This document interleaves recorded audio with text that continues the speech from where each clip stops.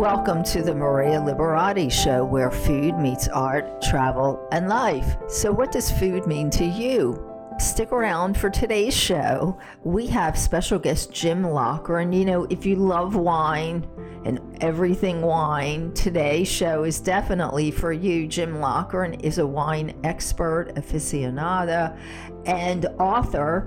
And then I'm also going to give a recipe for a vegetarian carpaccio that makes a great accompaniment to wine. And also, we're going to be talking about the wine windows code and cracking the wine windows code. We did a show on that a little while ago. If any of you remember the legend of the wine windows code. So stick around. We have all these holidays coming up. Easter, I know there's Passover. Some people celebrate Ramadan. If you can have wine for your holiday celebration, you're going to hear some great suggestions on wines to choose also. So please stay around. And if you have suggestions on your favorite wine for your holiday table, please get in touch, email me.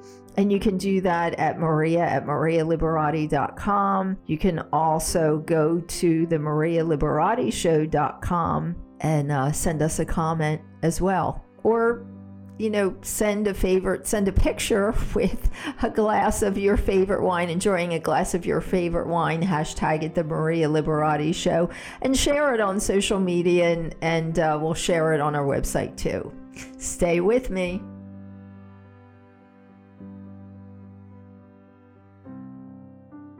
Tuscany is known for its beautiful landscapes, cultural history, artistic legacy, and of course, the famous Italian red wine. Back in the old days when local farmers produced wine at home, they wanted a fast and easy way to sell wine on site without having customers constantly intruding into their living space. So the farmers invented these wine windows, which is what we were talking about today. There are these wine windows that were these small openings with artistic arches and stone frames. They began to appear on the wall of every wine merchant's house. According to Mary Farce, the founder of Bucetta del Vino, which is a wine windows association based in Florence. And I did interview her. If you scroll through all of the episodes on the Maria Liberati Show, you'll find an interview with Mary. And again, it's a wine windows association based in Florence. These wine windows are about 1 foot wide and 1.5 feet tall, just big enough for a wine bottle to go through. There was usually a wooden door. The door has a small knocker on it so that the client on the street side of the wine window could knock with a knocker, and the individual on the inside of the home could answer. No one would ever have thought when Black Death swept through Europe in the 14th century, these little windows had become one of the earliest ways of ensuring social distancing while satisfying the locals' need for wine. Merchants would ask customers to place coins in a small basin of vinegar because they knew vinegar had cleaning power. Then they would hand the bottle of wine to the customer through the small opening. Mary said and Mary is Mary from Bucetta del Vino, the wine organization. She said because a lot of wine windows today have been disfigured or mistreated, she felt the need to help preserve this ancient feature that has been a historical legacy for Tuscany and many other cities in Italy. Among all the different kinds of wine in Italy, Chianti is characterized by its velvety and burgundy color. Chianti has a bitter, strong taste because the skins of the grapes remain during the process of fermentation. And as promised, so here's my recipe for a vegetarian carpaccio that could make a wonderful appetizer to pair with Chianti. And it's great for spring holiday gatherings if anybody's doing a Tuscan picnic. Very easy to do, and it's good for you. It's healthy. So you'll need 2 green zucchini, a red onion, and 1 tomato, a handful of fresh basil and mint, salt and pepper to taste, a tablespoon of apple cider vinegar, and 2 tablespoons of extra virgin olive oil. You're going to slice the vegetables on a mandolin. You're going to slice them very, very thin. Finely chop the basil and mint. arrange the thinly sliced vegetables on a serving plate. In a bowl, whisk together the apple cider vinegar with the olive oil. Add salt and pepper to taste. When you're ready to serve, pour the dressing on top of the thinly sliced vegetables. Sprinkle with the basil and mint, and if you'd like, top it with some shaved Parmigiano Reggiano or Pecorino cheese. It's really, really good, very healthy, good for you. You know, if you don't want apple cider vinegar, you can just use lemon juice instead of apple cider vinegar, but it's great. And another vegetarian carpaccio that I love, it's made of cucumber and radishes. So all you're going to do is simply slice the cucumber and radishes very, very thin, place them on the plate. And this one pairs really well if you want to use 2 tablespoons of extra virgin olive oil and a teaspoon of lemon or lime juice for the dressing for the cucumber and radishes. So refreshing. Makes a really good appetizer and an opener for any meal. Enjoy.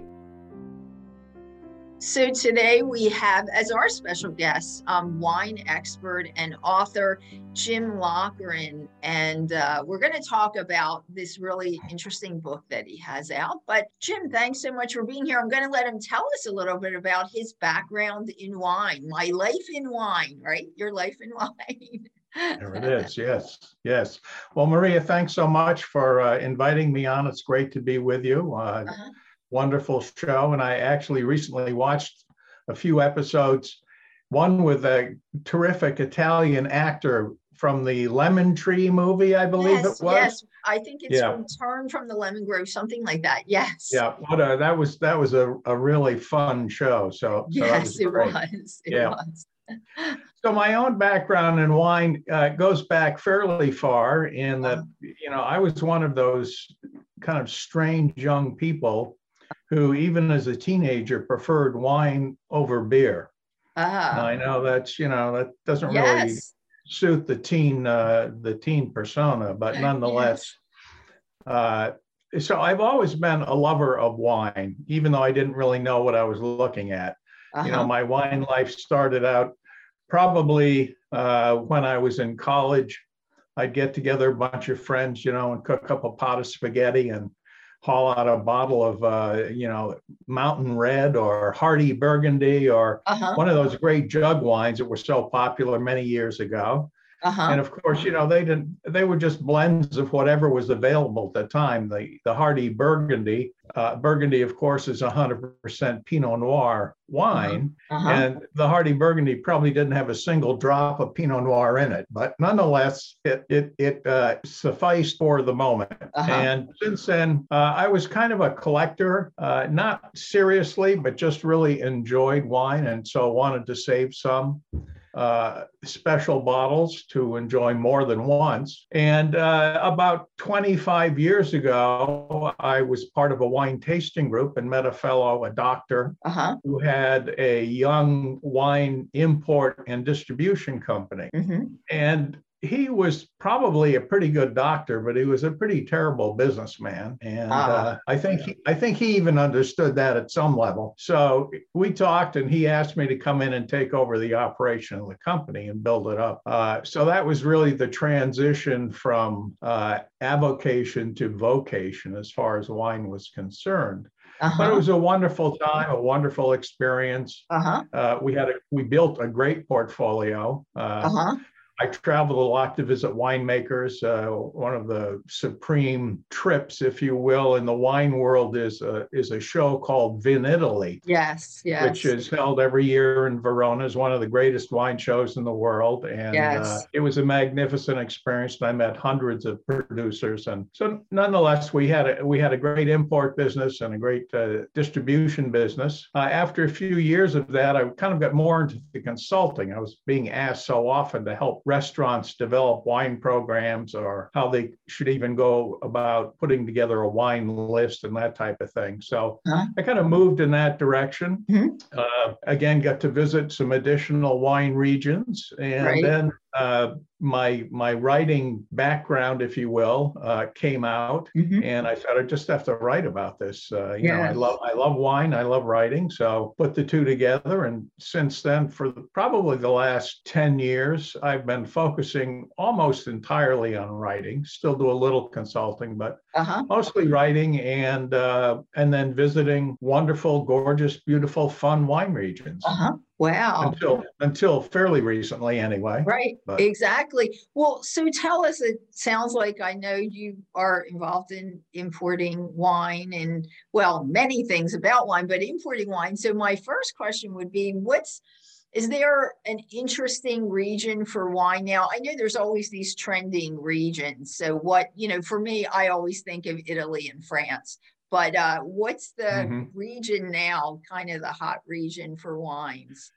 Well, probably on the international stage, Georgia is the most interesting region. And it's quite interesting because we think of, as you termed it, the new wine region. Right. Georgia is actually the absolute oldest wine region on earth.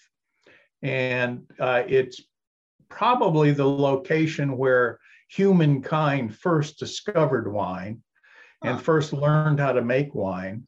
Wow. And this was probably in the neighborhood of 9,000 or 10,000 years ago. And since then, of course, wine has become an integral part of human existence in so many ways, whether it's in ceremonial approaches. Wine is a very critical part of most of the world's religions, and has been for 7,000-8,000 years.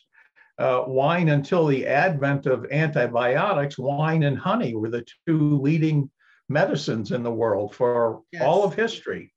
You can go back to the Iliad and the Odyssey and read about wounded Greeks in the Battle of Troy, and their wounds were all dressed with wine. So wine has wonderful antibiotic properties, which we don't make much use of anymore. But it's certainly a terrific thing. So getting back to Georgia very quickly. Yes, Georgia. So Georgians still make wine the way they have for thousands of years. Oh, wow. Which is quite remarkable. Yes. They actually they crush grapes, and then they pour them all into a giant terracotta vessel that is sunk completely into the ground. And they seal it off, and they just leave it. They just let nature do its own thing.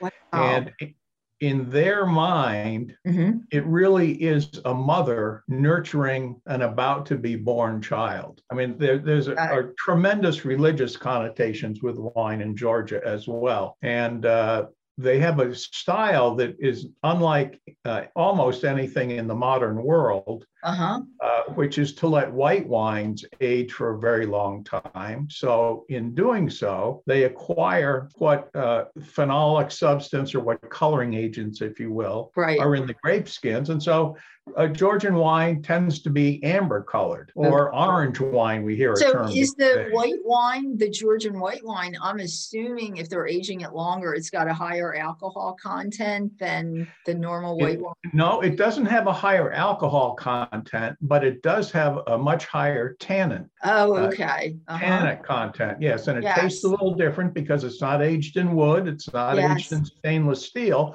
but it's aged in terracotta. Yeah, so it's a beautiful amber, lovely, wonderful color pumpkin, like bright pumpkin. Oh, yes. And just marvelous stuff. It's a little different, takes a little getting used to. But once you have had the pleasure of enjoying it on a couple of occasions, you'll be sold.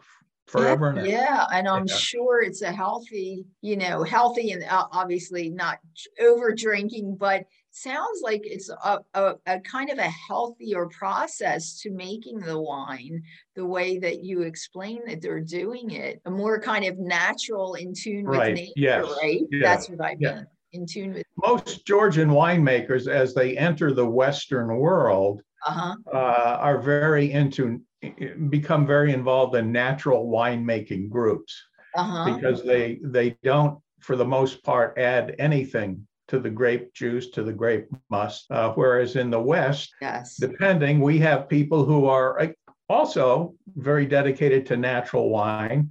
But on the other hand, we have people that are very dedicated to doing anything they can to manipulate the flavor to match some preconceived taste profile that they're trying to stick with. Yes, exactly. So, okay, so we know Georgia, and I definitely recommend if you've never tasted a wine from Georgia to try, to go out there and try to expand your knowledge, right, of taste. But in the US. So, the first time I went to the northern part of California, I was really impressed by, actually, I had some great white wines because I was so used to always having Italian wines, but I was really impressed by some white wines there. So aside from Northern California, but is there any region now that's kind of like a hot trending region for wine in the US? Yeah, there really are. There are a couple of regions that are kind of coming into their own. One is in California, referred to as Paso Robles. Yes, I've heard of Paso Robles. Which is kind of the central coast area. And they just are doing marvelous things with what are called the Rhone varietals. So a certain family of grapes, and they're making really wonderful wine. There are some great winemakers in Paso Robles. So that's a region to look at. Another region that's always wonderful is Washington State. They are blessed with probably the best weather and atmospheric conditions of any wine region in the US. And as a consequence, every year they get wonderful fruit, just magnificent fruit. So wine is a fruit product. So the better the fruit, the better the wine will be. The wine, yes. So there you go. So those are good places to look for wine from if you're not from those areas. And then I wanted to give some tips. So if you're, a kind of a person that you're so overwhelmed by, everything out there now, there's so much information on wine. What would you recommend to start, kind of trying and to, I guess, increase your knowledge about wine or how to enjoy wine, any tips on enjoying wine? Well, that's a great question. That really is kind of at the heart of everything. Yes. And I think that the thing to learn is to learn to enjoy wine. You don't need to know the details. You don't need to understand fermentation science. That's really, that's interesting if you're a wine geek, but if you're not, who cares? It's kind of like, are you a mechanic? Can you get under the hood of your car and do you really understand everything that's going on there? Most people do not, but they can still really enjoy driving if that's what they're into, or the car, whatever. Yes. So I think that wherever you are in this country, interestingly, you are close to a winery. So it doesn't matter if you're in Southern Ohio or Northern Virginia or New Mexico or upstate New York, you are within a very short drive of some wineries that are probably putting out some pretty good stuff to drink. Yes. So I would start just by having fun. Take a weekend drive somewhere. Take a Sunday or Saturday afternoon and go visit a winery nearby, just to get the sense of it, just to get the smell and the feel, and try whatever they've got. You may love what they have, you may not, but it doesn't matter. It's just it's just getting your feet wet, learning your way around a little bit. Yes. That's a As far as great idea. I'm sorry, go yeah, ahead. and there are so many. I mean, there are actually Yes. wineries in all 50 states. So There are, yes, yeah, yes. And it you, makes a great idea for like a staycation. You know, if you don't want to go far, everybody's kind of, most people are staying closer to home now. It's great right. because most of us have not discovered what's like right down the block. We all want to Yeah. travel thousands of miles Hmm. away. And you really sometimes have some nice things that you can do so close to home. So I love that idea because it's a great way to discover what's around you also. But Yeah. anyway, yes, I'm Yeah. sorry, go ahead. No, no, that's fine. Yes, I was just saying that, there are wineries in all 50 states, so Uh-huh. it's easy enough to find one. And Yes. and beyond that, just try different wines. Uh-huh. If you've always picked up a bottle of some brand of Merlot at the grocery store and that's been your Yes. wine drinking experience, but you've enjoyed it, Uh-huh. well, the next time you go to the grocery store, pick up something different. You Yes. know, pick up a Chianti or pick up a Cabernet or just pick up a different wine Yes. and kind of begin to expand your palate a little bit. Yes. The thing we lose sight of is that there are thousands, literally, of grapes in the world, and wine is made in commercial quantities from probably between 1,000 and 1,500 of them. Uh-huh. And yet, if you ask the average person how many grapes they can name, maybe it's going to be 10 or 15, or if you look on a really good wine list, maybe you're going to have 25 or 30. Which means that there are hundreds and hundreds that are still out there to be tried. Yes. So there are so many flavor profiles, and people are getting better distribution. So we're kind of in a golden age. I mean, think about, you can sit in wherever you are, Pennsylvania, Yes. Carolinas, wherever you may be, and you can go to your local wine shop and get a bottle of wine that was made in the Republic of Georgia. Yes. You can get a bottle of wine that was made in the Andes in Argentina. You can get a bottle of wine from South Africa. You can get wine from everywhere because the distribution is so terrific. So take advantage of those wonderful discoveries that are there to be made. It doesn't matter if you know what's in the bottle beforehand, or just give it a shot. Give it a shot. Yeah. No, the other thing I just wanted to mention, which people don't realize, so wine is really originally, I mean, that's supposed to be paired with something, because in the culinary world, it actually affects the flavor of your food. So give us, I know people always think of, so I always tell people, if you drink wine, always try to pair it with something too, because you'll get, the double the effect. You're doing something to the taste of the food and the wine. But I know people always think, we always hear that, white wine, the rules, white wine with fish and red wine with red meat. Right. So what do you say on that? Well, first of all, it really is necessary to realize that everyone's palate is different. So what might be a fabulous pairing to you is not necessarily going to be a fabulous pairing to me. So if you don't like someone's prescribed pairing, if you read an article in a magazine and it says, oh, this goes wonderfully with lamb shank or whatever, and you try it and you just don't like it, that's fine. Don't worry. It doesn't mean anything. Exactly. Yes. Yeah. So we don't want to get too crazy about it.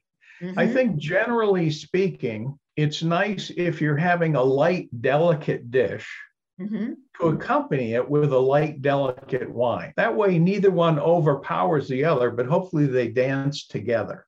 Exactly.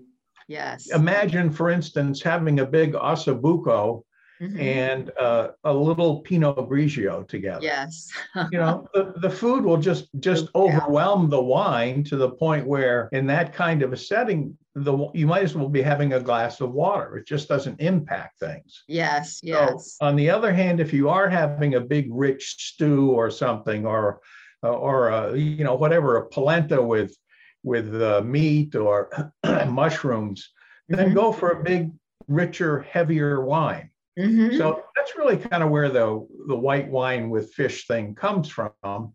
But don't take it too literally. It's just that if it's a lighter dish, have a lighter wine. If it's a heavier dish, have a heavier wine. Beyond that, most food pairings work out pretty well. There are a small percentage, maybe 5 or 10% of wines and foods that just clash. They just hate each other. And you have to learn those, Yes. And then there are foods that are typically hard to pair. So if you have anything with vinegar and wine, one wants to entice the other, but in the wrong way. Asparagus is a tough flavor to match.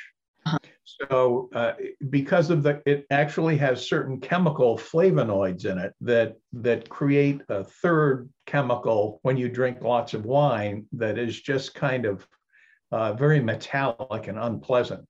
Oh, wow. So you will learn those things. I mean, if you do want to have asparagus, you love eating asparagus, and we're coming up in asparagus season now. Yes, we are. Find a wonderful bottle of Sauvignon Blanc. And Sauvignon Blanc, whether it comes from New Zealand or from France or from California, has a certain propensity flavor-wise to really embrace asparagus, for instance. So those are little tips that you will pick up. Great. With preparing. And no, I was going to say preparing, because I think that's something that's really important with wine. So we don't have that much time left. So I was going to ask you, give us any last kind of takeaways that you like to share from your book. And then we're going to share where people can find it and the title and all, but any last? Well, I would say two things. One is that there are so many ways to enjoy wine. Don't get stuck in a rut. Don't be intimidated by the wine snobs in the world. Just look for a way to interact on a fun basis and realize that wine is woven into almost everything. So if you're a chemist, you can find very interesting things about wine. If you're in the medical field, you can find out other very interesting things about wine. If you're in aviation, you can find other interesting things directly about wine. So it's a pretty wide terrain, if you will. Beyond that, the one little tip I might give folks who like wine but would like to know a little bit more about it is to find a local wine merchant in their own town and talk to that person, because the local wine merchant is almost assuredly a wine lover. And if she's a wine lover, she's tasted everything in that store and can really help you and direct you. And realize that the objective of a good merchant is to develop a long-term customer. So they want to find something you're really going to like, so you'll come back again. Exactly. So don't worry about being oversold or whatever. Tell them price range you're looking at, what you generally like, and pick their brains. There's wonderful people out there willing to help you, so make use of them. Exactly. And I love the idea of going to like your smaller local merchant, because they're usually the ones that are going to have a lot more knowledge. It could even be like a passion of theirs, a hobby, a very strong interest, usually the smaller merchants. So that's great. Jim Lochran, 50 Ways to Love Wine More, right? Is that the whole title? That's it. 50 Ways to Love Wine More. And where can we find this wonderful book? Well, you can go directly to my distributor if you'd like to, and that is pathwaybook.com. And go to their homepage and scroll down to their catalog, and you can purchase directly from there. Obviously, Amazon carries the book. And many bookstores do as well. And you have a website too, right? You have a website. I do. Yes. And it's quite simple. It's Jim Lochran, which is LAUGHREN.com. Great. So try to keep it clean and easy. Yes, exactly. That's great. Jim, thanks so much for all those wonderful tips. I think we're all going to be able to appreciate wine a lot more.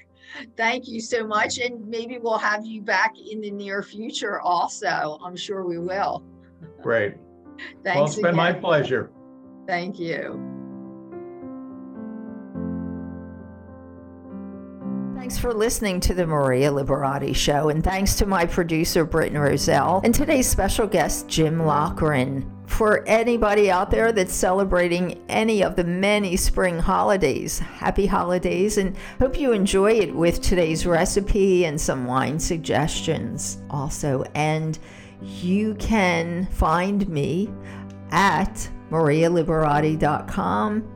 Let's see, you can also find me on Instagram at Maria Liberati, on Facebook at Chef Maria Liberati, on Twitter at M Liberati, on LinkedIn at M Liberati, on Pinterest at Maria Liberati, on my Roku channel, The Basic Art of Italian Cooking by Maria Liberati, on my Vimeo channel, The Basic Art of Italian Cooking by Maria Liberati, on the Maria Liberati channel on YouTube. And don't forget, if you create the recipes that I gave today for the vegetable carpaccio, please take a picture, share it, hashtag it, the Maria Liberati Show, and we'll also share the picture as well. And lastly, I just wanted to mention that my newly released book, The Basic Art of Italian Cooking Diaries Seasons, has just been released, and it's really a culinary memoir. It's actually my memoir from when I began creating The Basic Art of Italian Cooking and was living in Italy.